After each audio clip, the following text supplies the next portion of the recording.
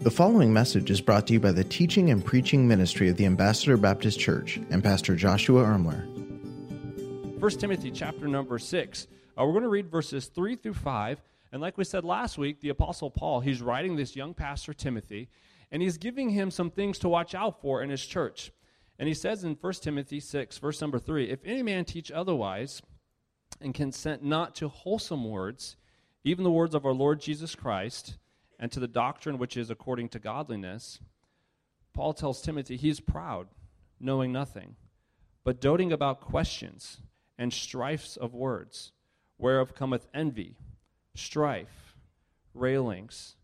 And here's where we're focusing on for this sermon, our thoughts about others: evil surmisings, perverse disputings of men of corrupt minds, and destitute of the truth, supposing that gain is godliness. From such withdraw thyself. We're going to pray, and then Pastor is going to bring the last part of the message, our thoughts about others. Welcome once again to Ambassador Baptist Church. It's so good to have each and every one of you as a part of our service this morning as we continue this series, What's on Your Mind?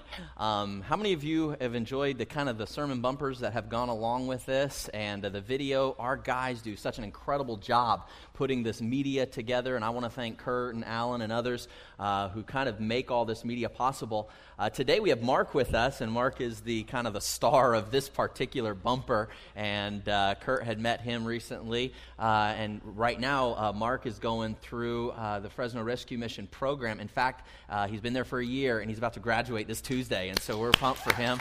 And thank you so much, Mark, for your willingness to help us out with some of this, and we love you and we're for you, and we're excited about what God has for your future, and so looking forward to that.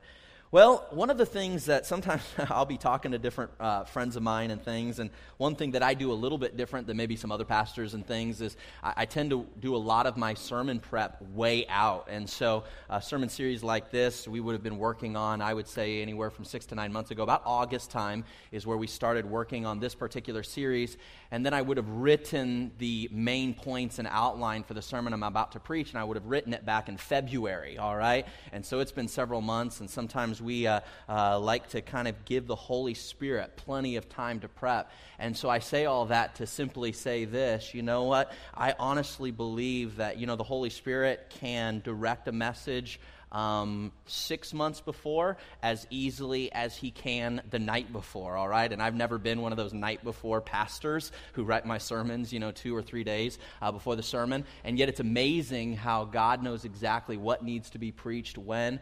And so I thank you for those who've been praying with me through this particular series, and I think God's been using it in some special ways. And so literally since we wrote the outline for this back in February, I've been excited about the opportunity of being able to share it with our church family today. As we've been saying over the last few weeks, most Christians don't think about what they think about. Okay, so you were starting to get that a little bit, all right? And that's what this series is about. It's an opportunity for us to kind of step back and think about what it is that we think about. And so we're going on to part 2 here of our message, our thoughts about others. So real quick in review, they're going to throw this back on the screens, but surmising, all right? And the surmising is the formation or expression of an opinion without sufficient evidence for proof. It is to conjecture, it is to guess, it is to assume, it is to be suspicious, all right? And that's what surmising means. And when we read that in the scripture a moment ago, that is what the Apostle Paul is referring to. He says, hey, be on guard of this. Surmising happens, according here, as we're going to see in verse 4, it happens when pride gets into our heart. And when pride gets in, surmising is going to be the foregone conclusion every single time. And so we're diving deep into this idea. It isn't what you don't know for sure. It isn't what you don't know that gets you into trouble. We said this last week. It's what you know for sure that just isn't so. How many of you have been there before, It's not what we don't know that gets us into trouble. It's what we know for sure that just isn't so. And so we've got to be careful of that. We said last week our suspicions are not reality, all right? Sometimes suspicions align with reality, and sometimes they don't. But suspicions aren't intrinsically reality. And secondly, our suspicions are influenced by the condition of our heart. What we see in others, what we see around us, is largely influenced by the condition of our heart. So here's our theme for this morning, and that is simply this. Negative suspicion, or what the Bible refers to as evil surmising, is the silent killer of relationships. Whether this is in your marriage, whether this is with your extended family, whether this is at workplaces or even in the context of the local church, the reality is this: when we allow evil surmising, when we allow negative suspicions about this individual or that group of people, what we're doing is we're literally laying the seed that will eventually sabotage and unravel that relationship. And so we're going to dive into this morning as we're going to continue by looking at how easy it is to become suspicious of people's motives, people's intentions, and their agendas. And we're going to talk through what does the Apostle Paul have to say about this. In order to do this, let's get right back to our text, all right? So I'm going to take a moment. I'm going to explain this particular passage, and then we'll draw a couple of applications here from it. Notice verse 4. The Bible says, when we're proud, those that are proud, verse number 4, they're knowing nothing. Notice this, but doting about questions. Now, how many of you are guilty of doting about questions? You say, I don't even know what that means. What does that mean? Doting about questions. I've never heard that phrase before. What are we even talking about? I'll say this. Let me put it in our modern vernacular, all right? It's simply this. It's an unhealthy interest in controversy. An unhealthy interest in controversy. Do you have an unhealthy interest in controversy? In an unhealthy interest in arguments? We might use this phrase, an unhealthy interest in drama, all right? Doting about questions, all right? That's what that's referring to. And strife of words. It's when we use words to not create peace, not create a sense of an environment where things can reconcile together, but we use our words to divide. It says he's proud, doting about questions, unhealthy interest in controversies and arguments. It says this, it goes on, strifes of words, where cometh envy? Strife. Here's another word, railings. Railings, what is railings? What does that have to do? Railings is simply malicious gossip. It's when instead of going to an individual that there seems to be an offense with, you go to somebody else. All right? And this is kind of the gossip, and this is what the Bible says. This comes from a place of pride. And we talked about pride a couple of weeks ago. And what happens when we allow pride to get into our heart is all of a sudden there's going to be an unhealthy interest in controversy. We're going to find that arguments begin to go on. Rather than talking to the individual person, we're going to partake in malicious gossip and slander. Here's what the Bible says here. It goes on and says when there's pride, here's what happens. There is this unhealthy interest in controversy. There's a lot of drama and arguments. There is here strife of words. What happens when there's pride? There cometh envy. There's now strife. There is railings. There's malicious gossip that begins to take place. There's slander. Notice what it goes on to say, and evil surmisings. What happens when there's pride in the life? What does that mean, evil surmisings? I don't think any of us have ever been like, oh, I'm guilty of evil surmising. What does that mean? It simply means suspicion. That's what we're talking about. When we say surmising, it's a suspiciousness. It's like, I wonder what their real motive is. I wonder what they're really thinking. Rather than just going and having conversations, rather than just face to face, all of a sudden there's something that keeps us from being able to go to that place. And so we'll talk to this person. That's what we're talking about, railings. We'll get involved with railings because there is this what the Bible says surmising, or this evil suspicion. All right, and so that's what we're talking about today. And so when it comes to this, notice this phrase here when it says evil surmisings. It's kind of saying, I wonder what's really happening there. And it's totally healthy to come to a place where we would say, you know what, I'm sensing something, so I am going to instigate a conversation. I'm going to call the person up and say, I'm going to text the person. I'm going to move into that messiness, rather than moving away from it and finding somebody whose ear we can get or being an ear that will listen to it, rather than saying, hey, listen, what do we do how do we instigate the conversation? How can we together go to the source of this thing and have a spirit-filled, gracious, merciful conversation about this particular thing? But oftentimes what happens is that rather than engaging that in the physical plane, because that's highly uncomfortable. How many of you know what I'm talking about? It's highly awkward. Nobody wants to do this. I don't want to do this. I hate doing this, trying to instigate a conversation or instigate a meeting or be the one to pick up the phone or send the text messages and say, hey, we need to meet or we need to talk. Nobody wants to send that text message. Nobody wants to make that phone call because it's highly uncomfortable. It's totally awkward. And most of the times it doesn't end up going all that well. Unless the Spirit of God is a part of it. And then in Christ, there is hope. There is hope. Which leads us here, this evil suspicion leads us to our first thought this morning, and that's simply this. Don't be suspicious of people's motives. This is what we're talking about. Surmising. I wonder why they're doing what they're doing. I wonder what the motive is behind this. This happens a lot in marriages, We surmise with our spouse. I wonder why she said that. I wonder why he did that. Oftentimes this happens in workplaces. We start surmising. We start getting suspicious about our boss's motives. How many of you are managers or bosses and you've had people surmise or get suspicious of decisions you've made? How many of us, we've been there. We've been on both sides of this thing many times. Why? There's a state of suspicion there. The Bible says that tends to come from a place of pride. Now, what we're going to say in a moment, and I want to caveat this, we are not saying that motives do not matter. Motives matter immensely. And you know what? There are even moments where wisdom would say we need to have conversations about those things. We're not saying we can't talk about it. The focus of this particular series is what happens in our heads, what happens between our two ears, what goes on in our, thinking and what goes on in our thoughts. And that's where we need to be on guard. That's where we need to be careful. If the Lord leads us to instigate a conversation with somebody, let's do it. Let's go to that person like Matthew tells us to do.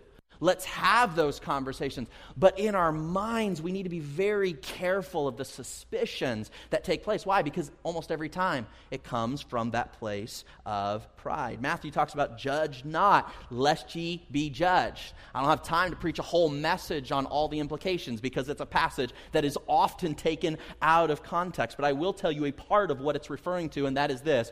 Be careful of judging that which is unseen. Motives. Heart, all right?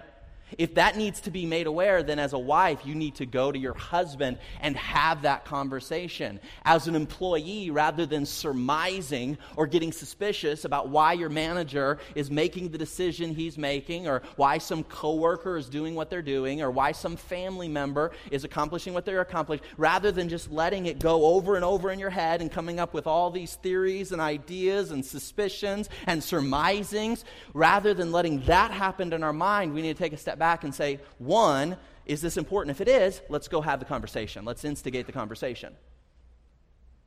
And if it isn't, then let it be that which it is. And so we see that here today. You see, the moment there's suspicion, the moment that there's suspicion about a person's motives, everything they do becomes tainted. Have you ever had somebody do this to you?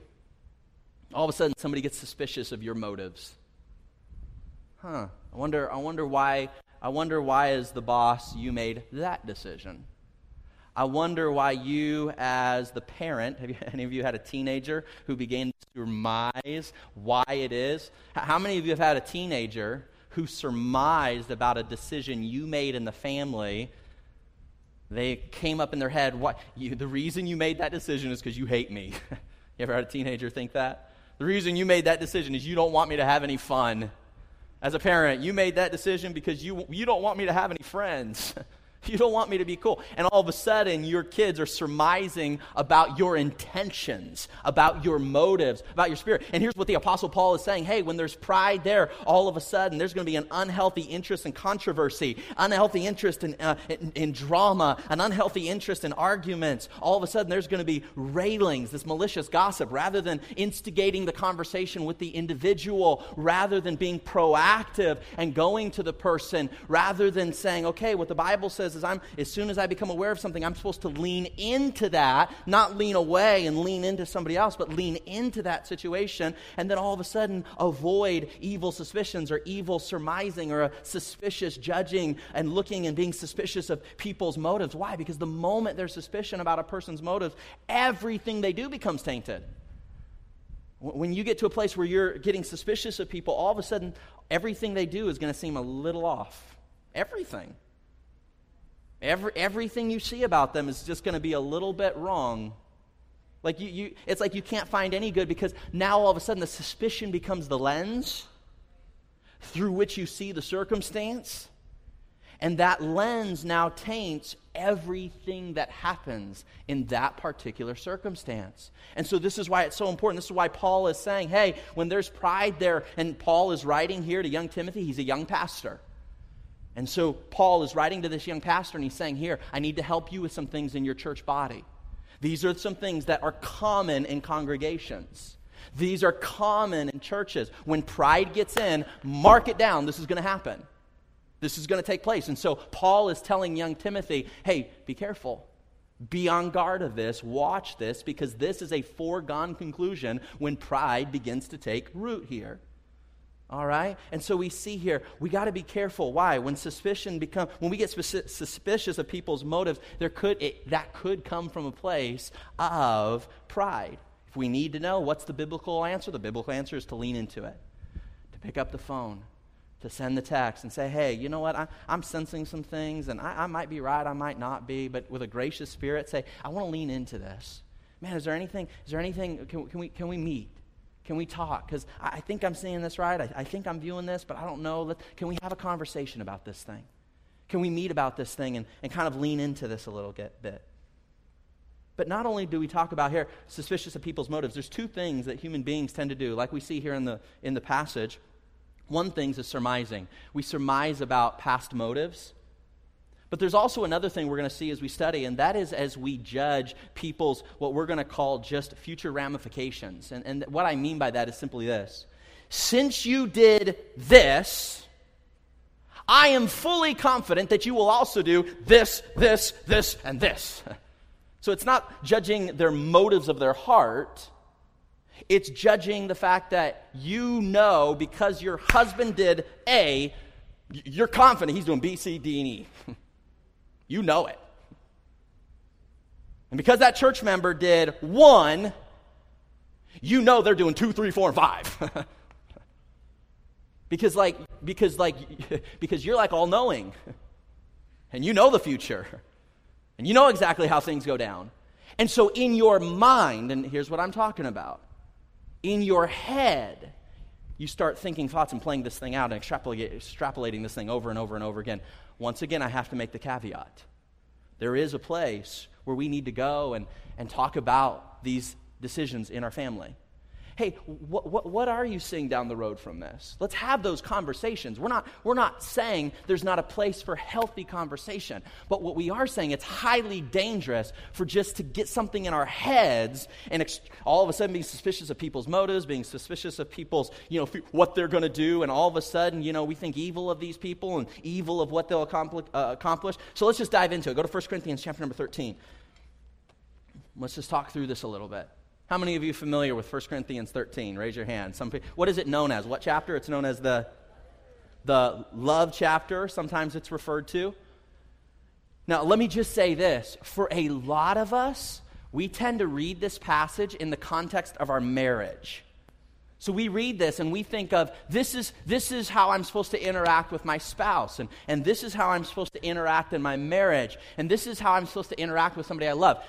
I'm not saying that can't be an application, but I'm going to just be very, very transparent with you. This is not specifically written to the marriage relationship, though it can apply to the marriage relationship. There are definitely applications to marriage, all right?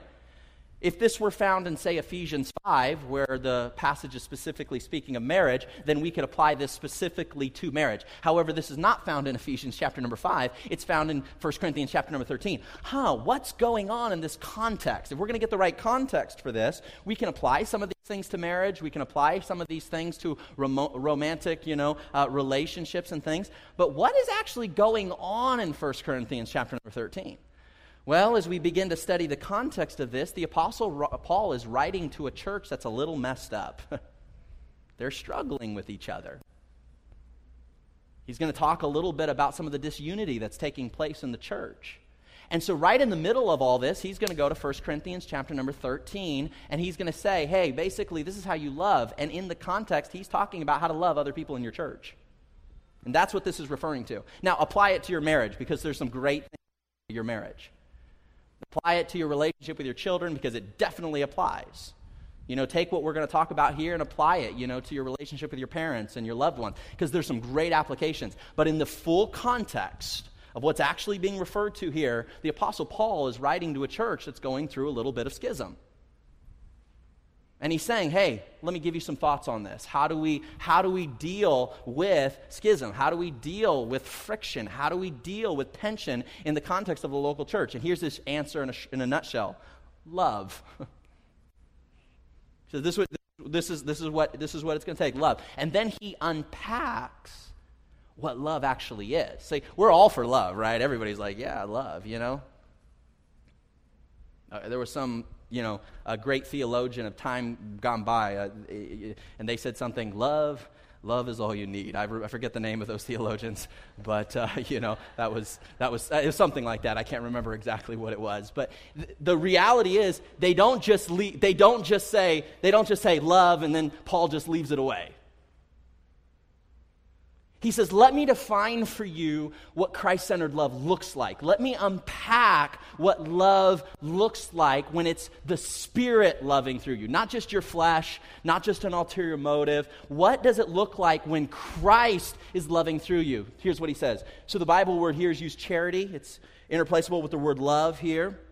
Notice what he says here in verse number 4. Love, it suffers long. All right? You say, how do I know when it's God loving through me? Because you're willing to suffer for that love. It hurts you a little bit. It's a little bit painful. And not just for a short while. You're willing to endure suffering for a long time. You see, part of biblical loving is, this is the first thing on the list. This is the first thing Paul says. You want to unpack what love looks like, specifically within the context of a local church? It means you're gonna have to suffer a little bit in order to express love. You can't do this without suffering love. There's a reason this is the first thing on the list. And is kind. There are going to be people here in your life, in your marriage, at your workplace. There are going to be people even within this church, and they might do something in a way you wouldn't do it. And you, can I say this? There's still an opportunity for us to demonstrate the love and kindness. How do we know if it's Christ living his love through it? It's kind. It's nice. It envieth not. Charity vaunteth, or it doesn't get puffed up. It doesn't get proud. It doesn't get arrogant. Well, I know what's going on, and let me tell you what's because I know what's going on, and so now I'm going to tell you what's going on because I know, I get it. There's this arrogance, this pride. See, true love doth not behave itself unseemly. Notice this, it seeketh not her own. When it is the love of Christ living through us, it's not really about our preference. It's not mainly about our agenda. It's about Christ and his word. It's about allowing the word of God to drive our decisions. notice this, is not easily provoked. How do we know if it's God's love living through us? We don't get ticked off really fast. We're not easily provoked. How many of you have met somebody and it just takes the littlest things just to blow them up? You ever met somebody like this? Man, it's like it can be anything. They can get frustrated and upset and cranky about just about anything. We've all met. There are people they're easily provoked. It's easy for them to get their feathers ruffled.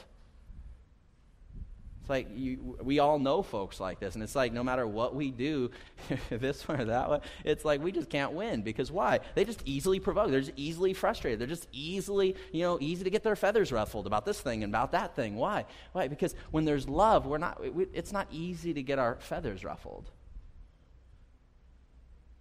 Notice this. Thinketh no evil. How do I know when it's Christ loving through me? You'll think, this is what our series is about, what's on your mind.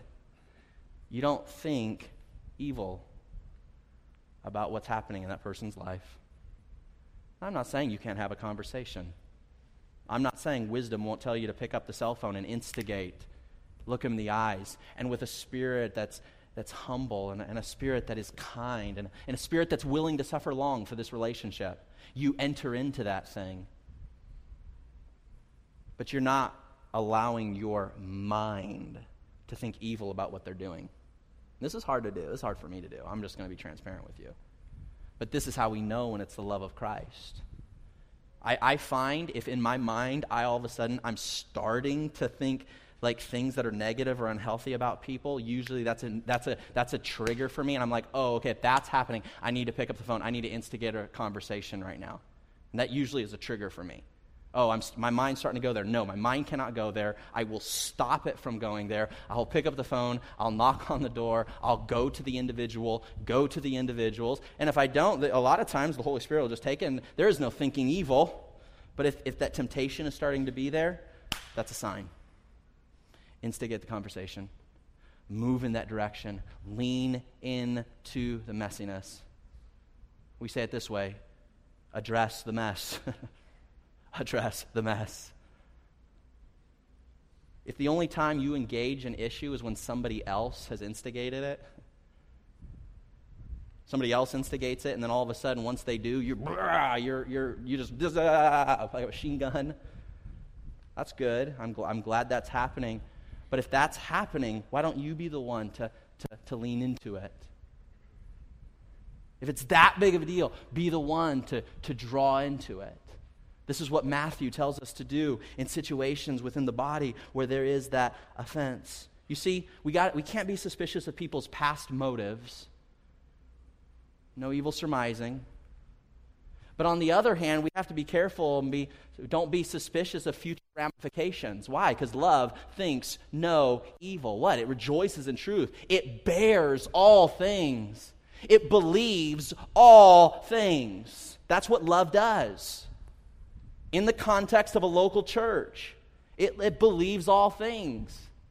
It hopes all things. It says, you know what? It's hard for me to think that about this person or those individuals, but man, I'm going to hope beyond hope. I'm going to believe, and I'm going to hope, and I'm going to deeply pray that what is appearing and what is being communicated will be so. Why? That's hope. You're believing that God can do that in the life and through the lives of individuals. Notice this once again. He starts with suffers long, but then what does he end with? What does he end with? Endureth all things. Do you see like the capstone here? As he begins to unpack what it means to love in the context of a local church congregation, he says it suffers long and it endures all things. And that's a hard thing to do. We've all been here before. That's pretty extreme. How many of you wish it said endure most things? How much of you wish it says endure a lot of things? Like if I would have written the Bible, that's totally what I would have written. Endure as much as you can. And then I'm like seeing this, I'm like, man. Endures all things. How many of you are thankful that you have a Savior that endured all things on your behalf? There wasn't one thing he wasn't able to endure to reconcile with you. And I would say this, when the love of Christ is living through us, there is nothing that we would be willing to do to reconcile the relationship with that other brother and sister in Christ. There's nothing. Why? Because we'll suffer long and we'll endure all things. That's how we know when it's Christ. Anything else, it might be good, it might be happy, it's not Christ. It might be ulterior motive, it might be selfish ambition, it might be the hope to feel good. But when it's God's love living through you, we're gonna address the mess. We're gonna lean into the uncomfortable situations. We're gonna have the hard conversations, the awkward times, and yet we're gonna do it with kindness, and we're gonna do it with charity, and we're gonna do it in a way that's humble, and we're not gonna come across real, this is my way. But there's just this simple there's a spirit to this thing, and it's hard to do. I don't always get this thing right. I fail at this a lot, but this passage reminds me of what the love of Christ is to look like. The heart that has been poisoned by suspicion no longer has room for love. It's really hard to love a spouse that you're suspicious about. It's just hard. It's really hard to love the coworker that you're suspicious about. It's really hard to love the family member that you're suspicious about. This is why we got to be so careful to think no evil, but rather to believe all things and hope beyond hope that what's being declared and what's being said is what will happen by the grace and sovereignty of God. I'm going to put this up on the screens. Maybe it'll help some of us. We have a tendency to use up all our trust on past relationships. And some of you have experienced this. Maybe if you've gone through the painful tragedy of a divorce, this might even resonate with you more. We have a tendency to use up all our trust on past relationships and then give the leftover suspicion, paranoia, and cynicism to any relationship that actually sticks around.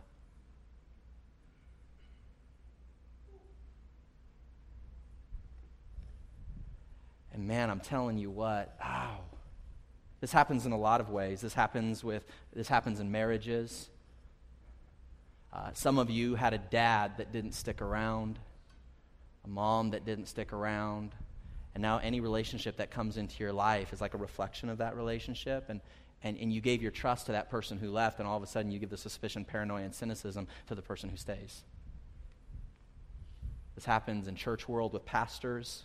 Some pastor did something to you, some church leader did something to you, and now all of a sudden what you give the current is that you give them the lens of that suspicion and that cynicism, and all of a sudden it just sabotages from the inside out. This happens it happens at work. Some of you had bosses that just totally threw you under the bus. And because of that, like any new boss that comes on, you just can't even have a healthy relationship with that manager or with that boss because you gave your trust to the past one, and this one now gets the lens of your cynicism and your paranoia and all of your suspicion, and it sabotages that relationship from the very get-go. Our suspicions are most often a reflection not of the circumstances but of our own heart. Our suspicions are most often a reflection of our own heart condition rather than the product of any intrinsic behavior of the other. This is really important to get. Suspicions don't come necessarily from circumstances, and this is really important for you to grapple with. See, you think the suspicions come from the circumstances you're up against. Your mind tells you that your suspicions are justified because of the circumstances that take place. I'm not saying that they don't validate them, but what I am saying is at their very root, suspicion comes from the heart condition. Because a heart condition that's full of love can suffer long. A heart condition that's right, where the Spirit of God is giving you so much love and so much acceptance and so much affirmation that it just literally overflows to others, to kindness to those who have hurt you. Willingness to suffer long for those that have despitefully used you. This is when Christ is doing his work in a life. This is what happens. And so I'm saying this, that suspicion, while at times the circumstances will justify the suspicions, the suspicion itself always comes from the condition of the heart. And this is why it's so important where the Bible says you got to guard your heart, because out of it are the issues of life. All this stuff comes from the heart. Now remember, we are focusing today on thoughts.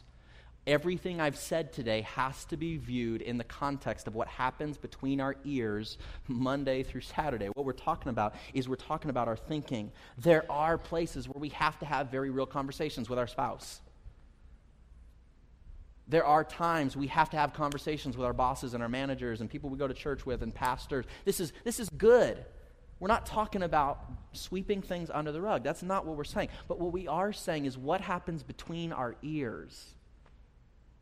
What happens in our minds when we're not with that person, when we're not having the conversation, when we're supposed to be doing something that's not even related to that, and that just like a broken record keeps playing on in our brains, That's what we have to guard against. And that's what we're talking about today. What's on your mind? Is what's on your mind suspicion of people's motives? Is what's on your mind evil thinking towards somebody? Love thinketh no evil. It's not saying you can't have a conversation. It's not saying you can't talk it out. But when you talk it out, you believe all things, you hope all things. You hope against hope. Yeah, that's God's in control. We'll end with this, Proverbs chapter number 18. Notice what it says. He that answereth a matter before he heareth it, it is folly and shame unto him. I'm so guilty of this at times where I'll make a conclusion before I've talked to the person, and I'm trying to mature in this area. I'm trying to come to a place where I'm trying to do a lot of listening. And that might make you come across passive at times. It might make people think you're weak at times, and you just got to give that to the Lord. Surrender that to his sovereignty and recognize that all things work together for good to them that love God. You will not be able to control people's perception of you. You're not going to be able to control your spouse's perception of you, your boss's perception of you, or every person in this room's perception of you, or even my perception of you. It's just an exercise in futility that'll never take place. But as before God, you say, God, I want to be sensitive to your heart, and I want to go about listening, and I want to hear, and I want to engage conversations. I want to instigate them in a spirit of kindness, in a spirit of graciousness, in a spirit of humility, in a spirit of meekness. And I want to go like a servant to these folks, and I want to have a conversation. And if these things need to happen, then we need to do it. But be very careful not to answer or to come to conclusions, is what this is saying, before you hear the whole matter. We're masters at getting one side of the story and then all of a sudden coming to dogmatic conclusions about what's happening. And that's great. We need to listen, but let's listen to the whole matter. Suspicions based on this thing or that thing, and we want to be careful of. The Bible says eventually it's going to lead to folly. You're going to feel embarrassed, is basically what this is saying. You'll come to a place where there will be regular times, if you engage in suspicion, where you're going to feel embarrassed about it. Like, I kind of got it a little bit, but then I kind of did it, and there's going to lead to some embarrassment. And so we want to be careful of these things. Kind of as we wrap it up, suspicion often creates the perception of whatever it suspects. Suspicion often creates the perception of whatever it suspects. C.S. Lewis was a theologian, loved God and his word, and he said he often found that suspicion creates the perception of whatever it suspects. And as a pastor, I've seen this over and over and over and over again as well. You as parents, you've seen this in your teenagers over and over and over again. That suspicion, the seed of suspicion, creates the perception of whatever it suspects. And as we've been saying now for years, we don't have to believe everything we think. We can allow God's word and his spirit to lead us along.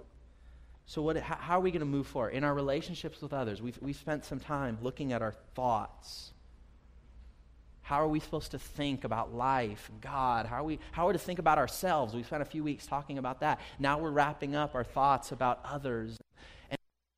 As we're concluding this series, How is it that God wants to renew your mind? Because oftentimes in life, if you're trying to change something in your relationships, see, some of you are trying so hard to change a relationship. Maybe a relationship with your spouse, or maybe you're trying to change a relationship with a coworker, or maybe you're trying to change a relationship. You want it to get better. And I'm going to say this, it's not always from trying harder. In fact, most of the time when it comes to changing a relationship, it has very little to do with trying harder and pushing your agenda and making things happen and making sure they know what's going on and how things are supposed to happen. Oftentimes, changing a relationship is not from trying harder. It's by thinking differently towards that relationship. And the answer is thinking through a lens, rather of not suspicion, but looking and through a lens of love. Love as it is defined by God. Suffers long and is kind. That's not arrogant, but humble. Willing to bear all things and believe all things and hope beyond hope that this is what is going to happen by God's grace and God's sovereignty, because all things work together for good. You say, Pastor, if I do what you're talking about, my life will be utterly crushed. I will get walked over like a doormat in my relationship, my marriage, at work. You're asking me to be a doormat. And I'm here to say this. God is sovereign even in the most terrible, difficult moments of our lives. He's not forsaking you when that person's betraying you, when that other group is stabbing you in the back. God has not betrayed you. You say, well, how can you say this? There's so many Bible characters. We could look at the life of Joseph and see how every time somebody was stabbing him in the back, and every time somebody was maligning him, and every time somebody forgot about him, and every time somebody lied about him, God was saying, yeah, one step closer to my divine sovereign plan for your life. And we can talk about people like Job. And every time the enemy came up against Job, and every time the enemy said, hey, I've got you this time, Job, and tried to break him down, and break him down, and break him down, God had a sovereign plan for his life. And it wasn't moving him farther and farther away from God's plan. It was getting him closer and closer to God's great blessing. We can talk about Daniel in the lion's den. We can talk about Joseph in the pit. We can talk about Job going through the trials. We could go after character, Moses in the wilderness. And I'm here to say this, that God in his ultimate sovereignty is using every one of the difficult people in your life, every one of the problems in your life, every one of the trials in your life, every one of the people that just drive you nuts and make you want to spit. He's using all of it for his ultimate good in your life. And he's using that pit to get you to a palace. All things work together for good. And that gossipy lady can't stop it. And that difficult coworker can't stop it. And that frustrating spouse can't stop it. Because you have grace. The grace to suffer long. To believe all things, to hope all things, to endure all things, to be kind. And trust, not the individual, but you trust God, that all things work together for good. And when His Spirit leads you, embrace it, but don't ever lose hope. Don't lose trust that God is doing His work. And this changes everything, because when you really trust God, your posture in engaging with somebody, your spirit in engaging with somebody is going to be very different. When you're starting to get a little bit like, I'm losing control and life's spiraling out of control, the way you engage your spouse is going to be very different than the way you engage your spouse when there's just a peace that God's on the throne. It'll just change your tone. It'll change the posture of your heart. It'll change the countenance of your face. It'll change your forehead when you're talking to that person. And the wrinkles in your brow. When there's just a trust that He is on the throne. Thank you for listening to this message brought to you by the teaching and preaching ministry of the Ambassador Baptist Church. If this message was a blessing to you, please consider leaving us a review or sharing the message on social media. Thanks once again for tuning in.